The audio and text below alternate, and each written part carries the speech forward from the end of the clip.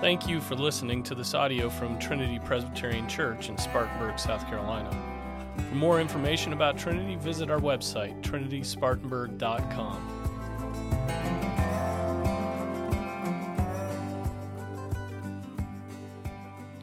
Amen. Let's stand for the reading of God's Word. Turn to John chapter 14. We're going to pick up at verse 25.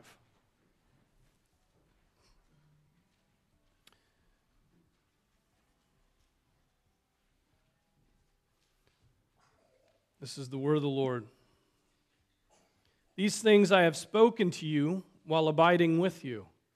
But the Helper, the Holy Spirit, whom the Father will send in my name, he will teach you all things and bring to your remembrance all that I said to you.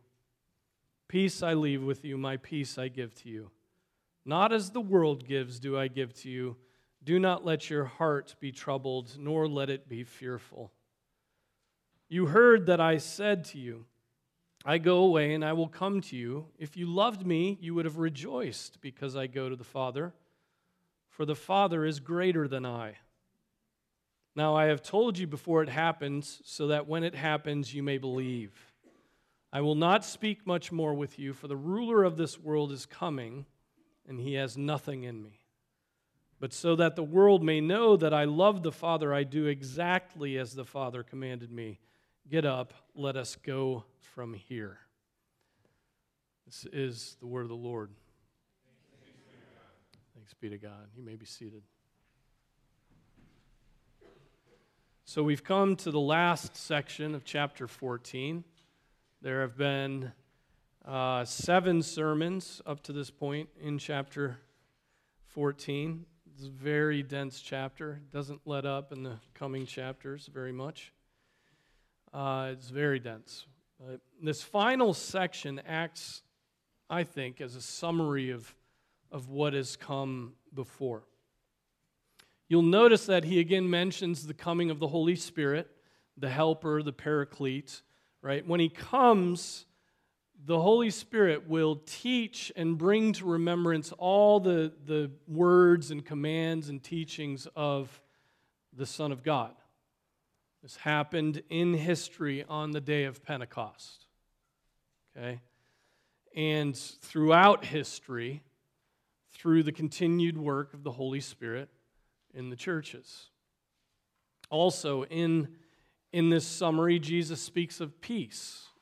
A peace that is spiritual and not worldly, a peace that will guard their hearts and their minds in Him. He says, do not let your heart be troubled, nor let it be fearful. So also again, he again assures them that it is good that he goes away to the Father. It's to their advantage, right? If you loved me, you would have rejoiced because I go to the Father. And now I have told you before it happens, so that when it happens, you may believe, right? And again, he speaks of his submission to the will of his Father. I love the Father. I do exactly as the Father commanded me. So these are themes that have been working in and out of that whole chapter, and they're sort of summarized again here. But there are 2 teachings in this section that are striking and that I sort of approached this week with fear and trembling.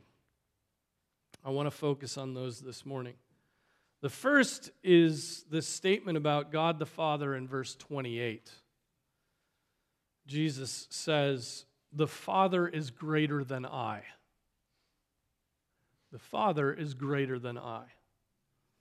And second, this statement about Satan in verse 30, the ruler of the world is coming and he has nothing in me.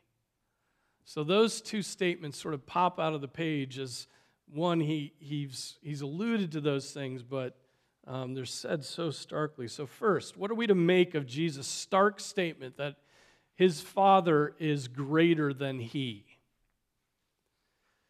If you have spent any time studying Trinitarian theology, you know that it is essential, absolutely essential, to maintain the equality of the 3 persons of the Trinity. Our catechism teaches us that essential point in question 6. So children, how many persons are there in the Godhead? Who's got it?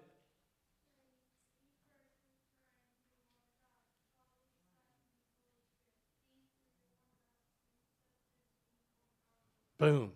Nice job. There are three persons in the Godhead: the Father, the Son, the Holy Spirit, and these three are one God. The same in substance, the same in essence, the same in substance, equal in power and glory. Okay, so it's maintaining their equality, it's maintaining they're the same substance, it's maintaining this. And so the Father, the Son, and the Holy Spirit are one God, and they are the same in substance, equal in power and glory. Not only are they one, but they are three persons and the same in substance. They are equal in power, and I would take that as what they do, and glory, what they are. Their being and their actions are one, okay? Or they're equal. Scripture teaches us that the Father, the Son, and the Holy Spirit are distinct persons, but one God, not three separate gods, okay? This is, right, we get this. This is like Trinitarian Theology 101, correct? It's not three gods, it's one God, three persons. There can only be one absolute sovereign. And that one sovereign is the triune God. Okay? And here is the important points that begin to scratch the surface of Jesus' statement about his Father being greater. Two different points. First, certainly this passage teaches us that there was an order to the work of redemption. Okay? Now stick with me here. It's Trinitarian Theology morning, right? We have to be able to talk about these things, and there are applications that are very important. This passage teaches us that there was an order to the work of redemption. It was the Father's plan that the Son executed and the Spirit applied to God's people, to God's chosen people. There was an order in that plan of redemption. So we can safely say and must say that the incarnation of the Son of God, his enduring the cross, his being laid in the tomb, are acts of submission by the Son for the purpose of saving you and me from death. So clearly he's submitting to his Father. He's executing the plan, right? That's what Jesus did. Father had the plan. Jesus executed the plan. He's submitting. He does everything that the Father commands him to do. And then the Spirit, doing the bidding of both the Father and the Son, applies that work of Christ to our souls through the new birth, through regeneration. That's where we get an understanding of these things. So when it comes to the redemption of mankind and Christ's humiliation and the Spirit's subsequent work of opening our eyes, the Father is greater than the Son because the Father had the plan. Okay, that's just, there's nothing controversial about that. The Father had the plan. The Father was in charge. The Son executed the plan by submitting to the plan, and the Spirit applied that work of redemption to the church in obedience to both the Father and the Son. Okay, so in the work of redemption, we see that. We see the submission of Jesus. In the work of incarnation, we see Jesus humbling himself and submitting to his Father. But can we or need we say more than that? And this is where it gets hairy, whatever that means. Can we or need we say more than that? More than that any distinction between the persons only relates to the work of redemption. A lot of people want to say that. Whatever distinctions there are, it only relates to the incarnation, the work of redemption. Many don't want to go there because it is at this point where Trinitarian theology is hard. So what am I talking about? Well, Orthodox Christian theology teaches the equal power and glory between the three persons. We just went through that. They are one and the same substance, okay? What one does, they all do. There's no contradictory will. There's no contradictory will between the three persons because there is only one will. Okay? Here's a summary of that from a Trinitarian theologian that's smarter than me.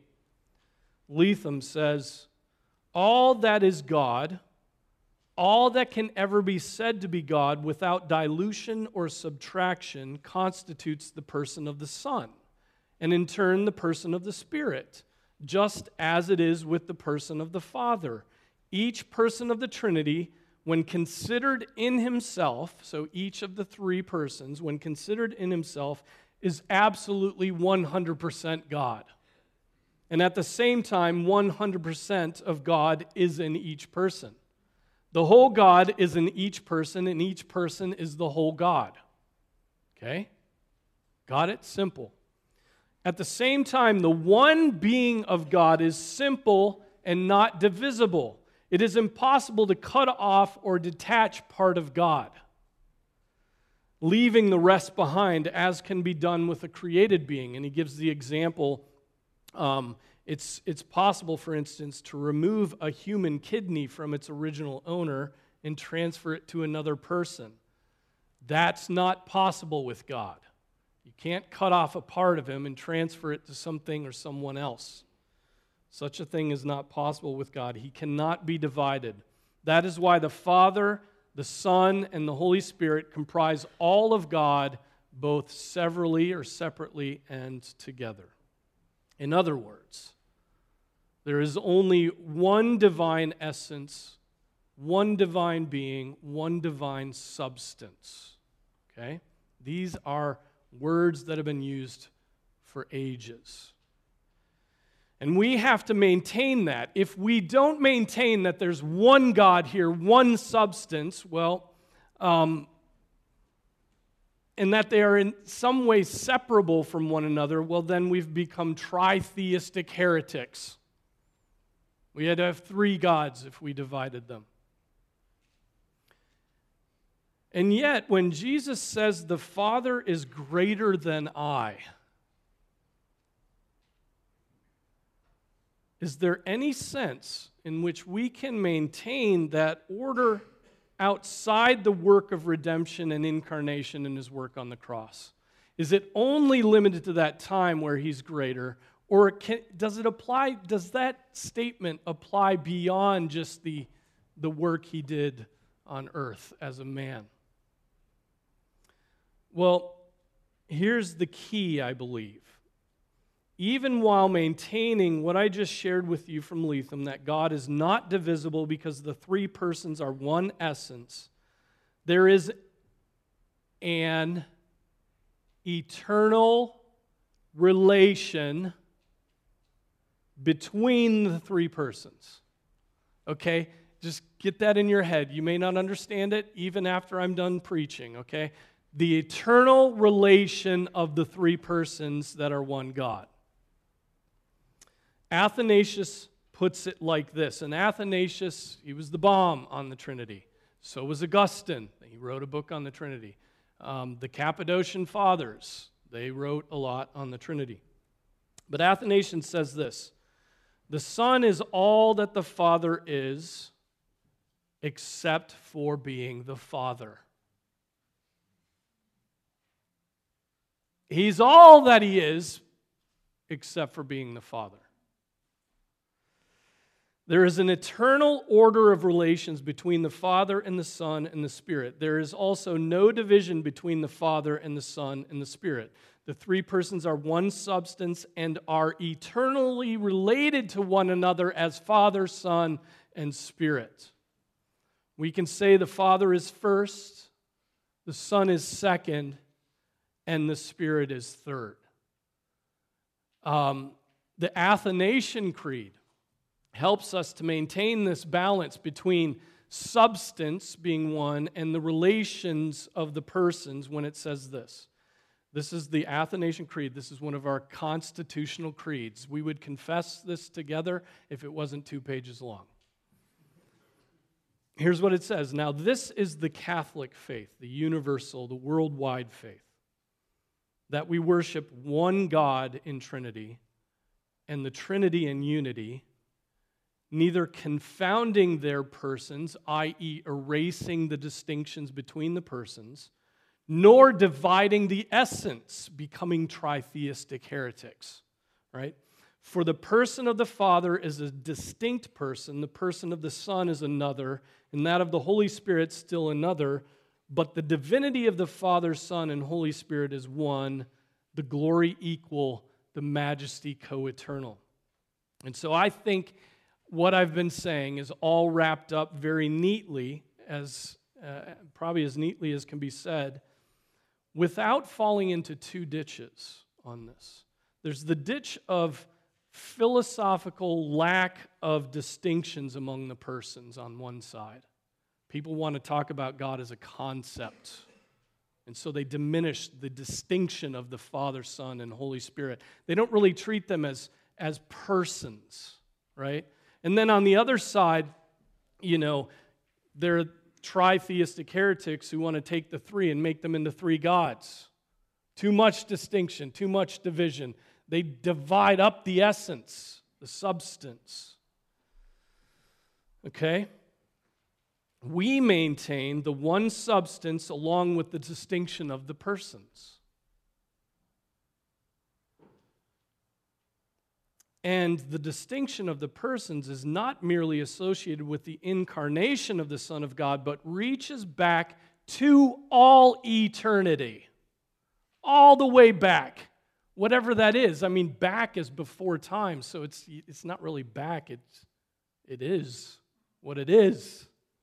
How do you describe it? Before time. God existed as one substance, Father, Son, Holy Spirit.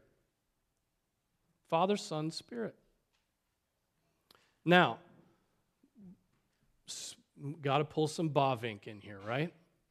Speaking, and I'm sticking close to my manuscript, and I realize this is more theological than what we're used to, but it's important.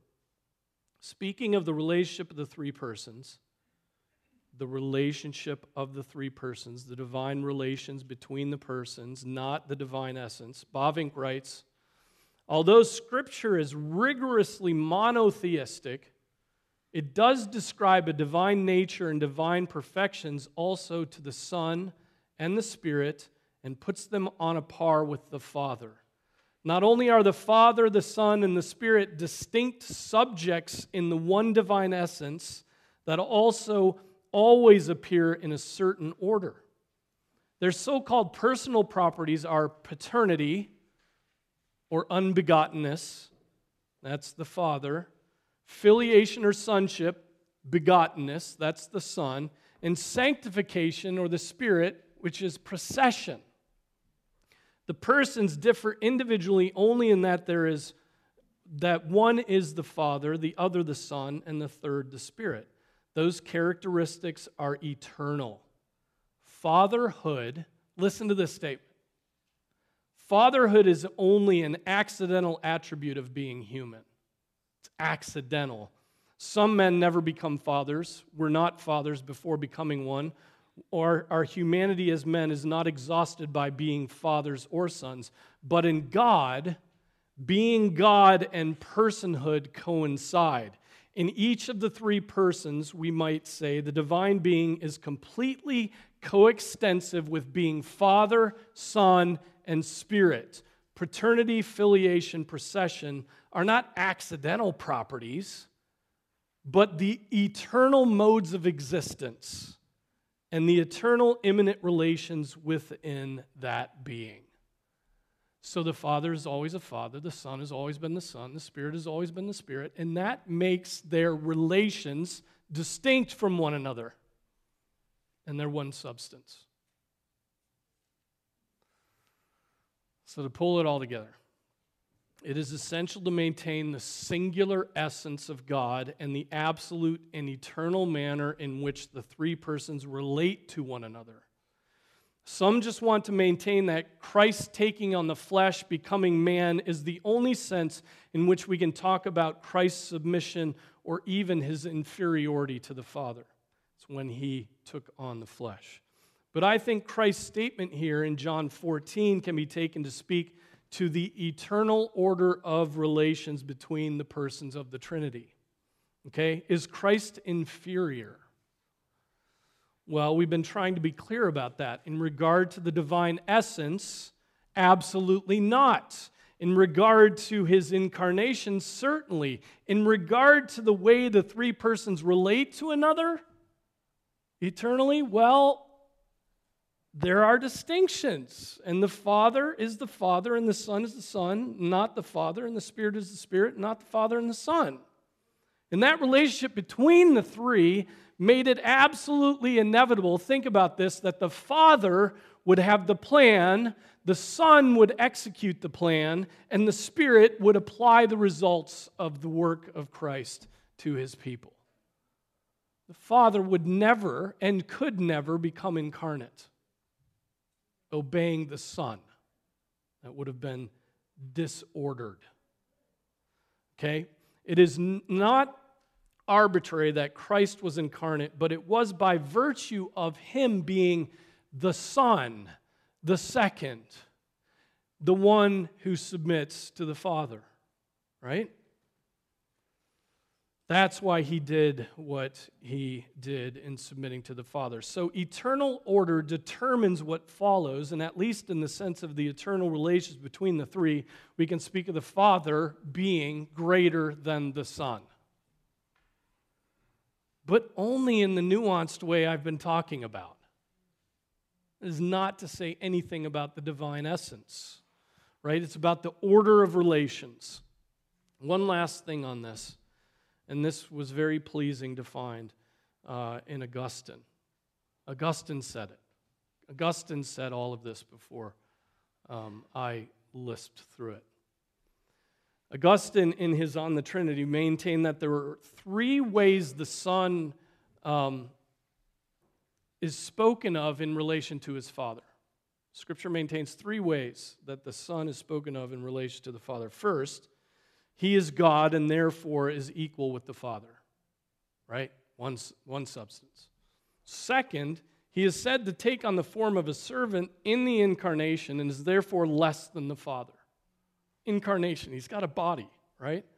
He becomes inferior in that sense. Then third, and this is what I've been saying, maybe you've picked it up, maybe you haven't, I don't know. Third, he is spoken of as the Son, making him equal to the Father, but from him as God of God and light of light. And then Latham explains, for Augustine, this is not a matter of inequality, but of birth, for the Son is not less than, but equal to the Father, but yet from him. That tiny little distinction. And so when Jesus says, the Father is greater than I, everybody just wants to subsume that down to incarnation, just the time when he took on the body. And I say, no, it's always been. It goes back much farther than that because there's always been order within the Trinity, and the Son has always been the Son. They didn't just swap roles. They didn't, it wasn't just arbitrary what they were. He was, the begotten one has always been the Son. The unbegotten one has always been the Father. Now, why should you care about this? I mean, maybe you should care about this, one, because it's your God. It's your God, and He's glorious. He's 3 in 1. That is so clearly laid out in Scripture. And just to think about Him and who He is and how He has always been, even before creation, is your glory. But you should care about this because it has application to human relations, particularly between husbands and wives. This is being hotly debated today by theologians. Did you know that? I mean, there's just like book after book after book, and arguments and blogs and podcasts being written on this topic. On one side are philosophically minded egalitarians who want to remove any idea of order or distinction of persons in the Trinity. They want to get rid of this side. Why? Because they abhor the idea of order in marriage, and so they'll recast Trinitarian theology to bolster their desire for egalitarian marriages. They clutch their pearls when any talk of eternal order within the Trinity, no matter how carefully nuanced, is discussed. As soon as you talk about order in the Trinity existing in all time, they accuse you of being non-Nicene, subordinationist, tritheists. Even though it's there in Augustine, it's there in Athanasius, it's there in the Nicene Creed. And because they refuse to understand that submission is not a declaration of inferiority, but merely, right, an expression of order within equality. Even their view of Christ's submission during his incarnation is indicative of his inferiority is bad. Christ's submission to the Father, his obedience to his Father, his carrying out of the Father's command, even his taking on the flesh and living in our midst is not an indication of his inferiority, but it is an expression of his eternal sonship. It is the realization of an eternal order of relationship within the one divine essence. So our egalitarian theologians who want to erase distinction of the persons and ever and only see submission as an indication of inferiority, that's what they do. When in fact, submission is merely good order according to divine personhood. That's what it is.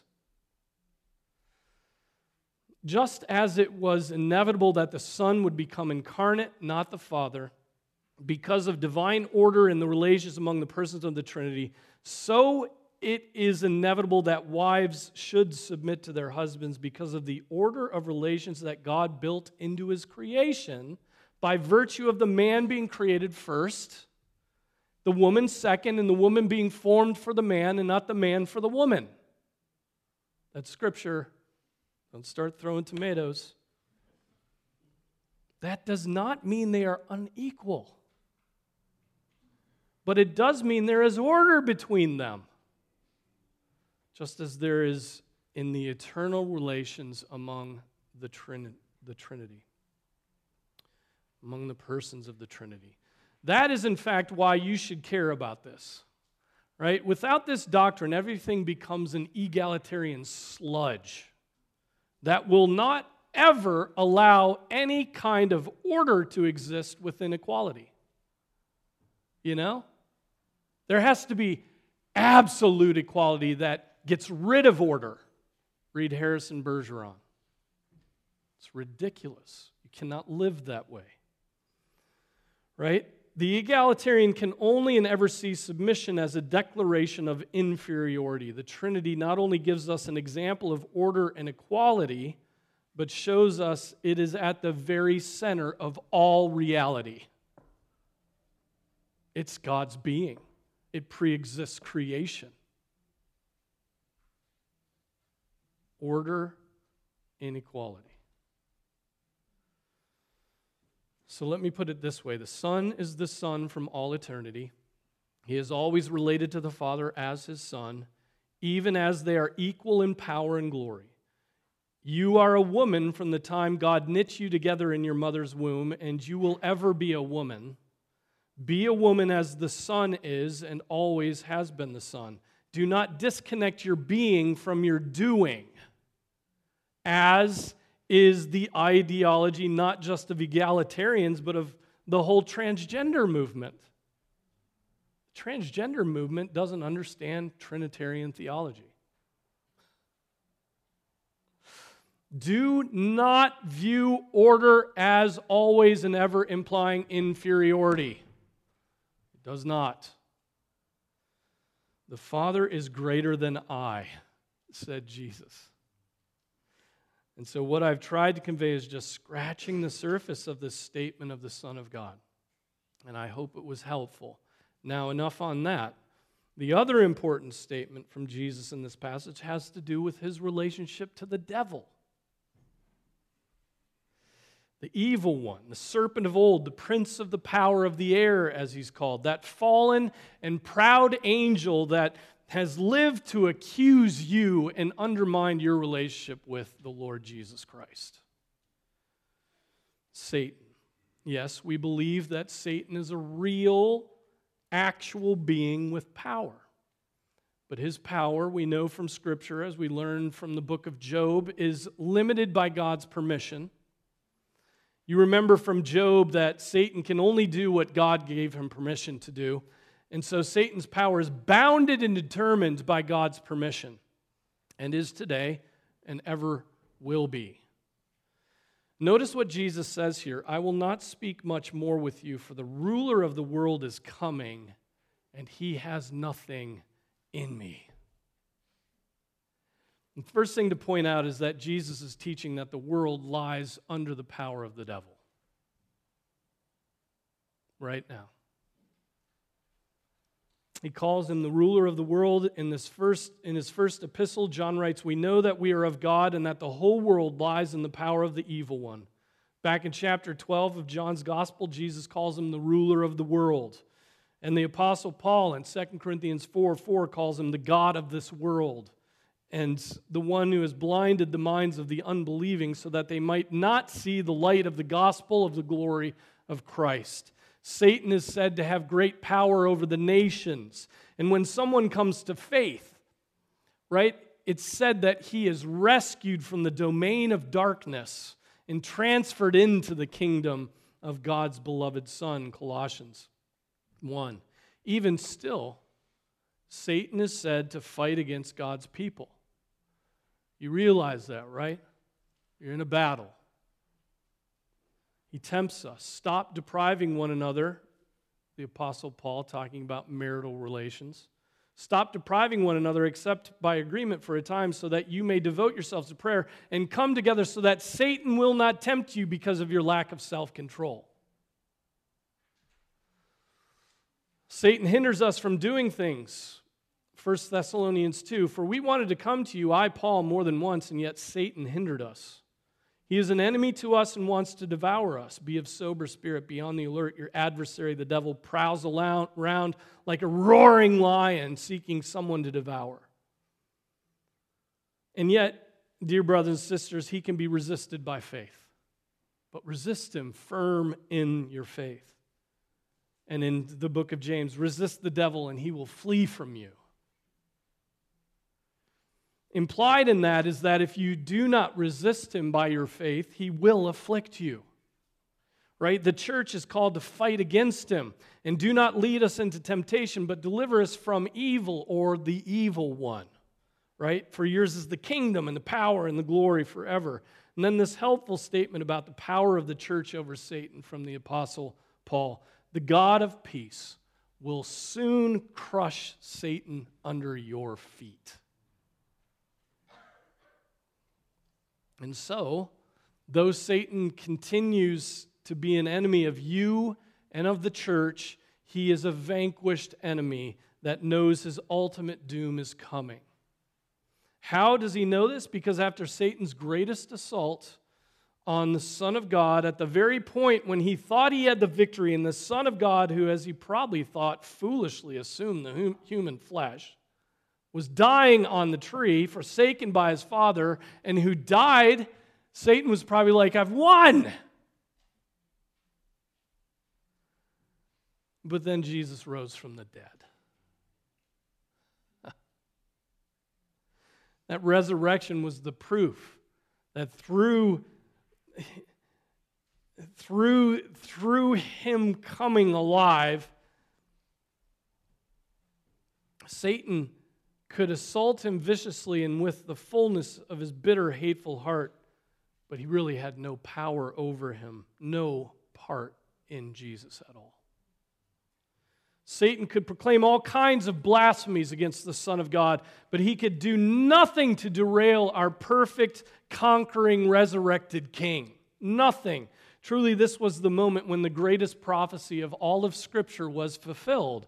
Right at the cross and the subsequent resurrection, God speaks to Satan immediately after the fall and tells him this about his savage defeat that's coming. Right? And I will put enmity between you and the woman, and between your seed and her seed. He shall bruise you on the head.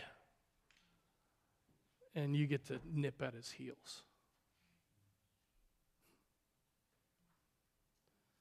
So though the world today does continue by God's permission to be ruled by the God of this world, there are those who have been transferred out of that evil, dark, loathsome kingdom which we used to live in and into the kingdom of his Son. Though the whole world lies in the power of the evil one, there are those who are of God, those who are united to Christ, who have been promoted to a peaceful and ever good and glorious kingdom that is ruled by a wonderfully kind and forgiving and benevolent king. Right? Hebrews 2:14 says that through death Christ rendered powerless him who had the power of death, that is, the devil, so that he might free those who through fear of death were subject to slavery all their lives. Satan had nothing in Christ, no power over him. And through his death and resurrection, we have been set free from the slavery both to Satan and to the fear of death. So the battle has been won, even though God allows Satan to roam about the earth. But do not fear, I am convinced that neither death nor life, nor angels, nor principalities, nor things present, nor things to come, nor powers, nor height, nor depth, nor any other created thing like the serpent of old, will be able to separate us from the love of God, which is in Christ Jesus. Right? Satan has nothing in him. This world is not this competition that somehow is unknown how it ends between Satan and Jesus. So many churches portray that fight like that. And it's not. He's a vanquished enemy that God permits to do what he's doing, even to test us. Even to test us. But nothing can separate us from the love of God which is in Christ Jesus our Lord. Amen. Let's pray. Father, we thank you for your word. We thank you for your triune glory. We thank you that you are one God in three persons. We thank you that you have always been Father, Son, Holy Spirit. And Father, we pray that knowing who you are will inform how we are to live. That we would not be embarrassed by that because you are the foundation of everything visible and invisible. You pre-exist all things and all of us. And Father, we pray that we would not tremble before Satan, but that we would merely flee from him, and he would flee from us. We pray these things in Jesus' name. Amen.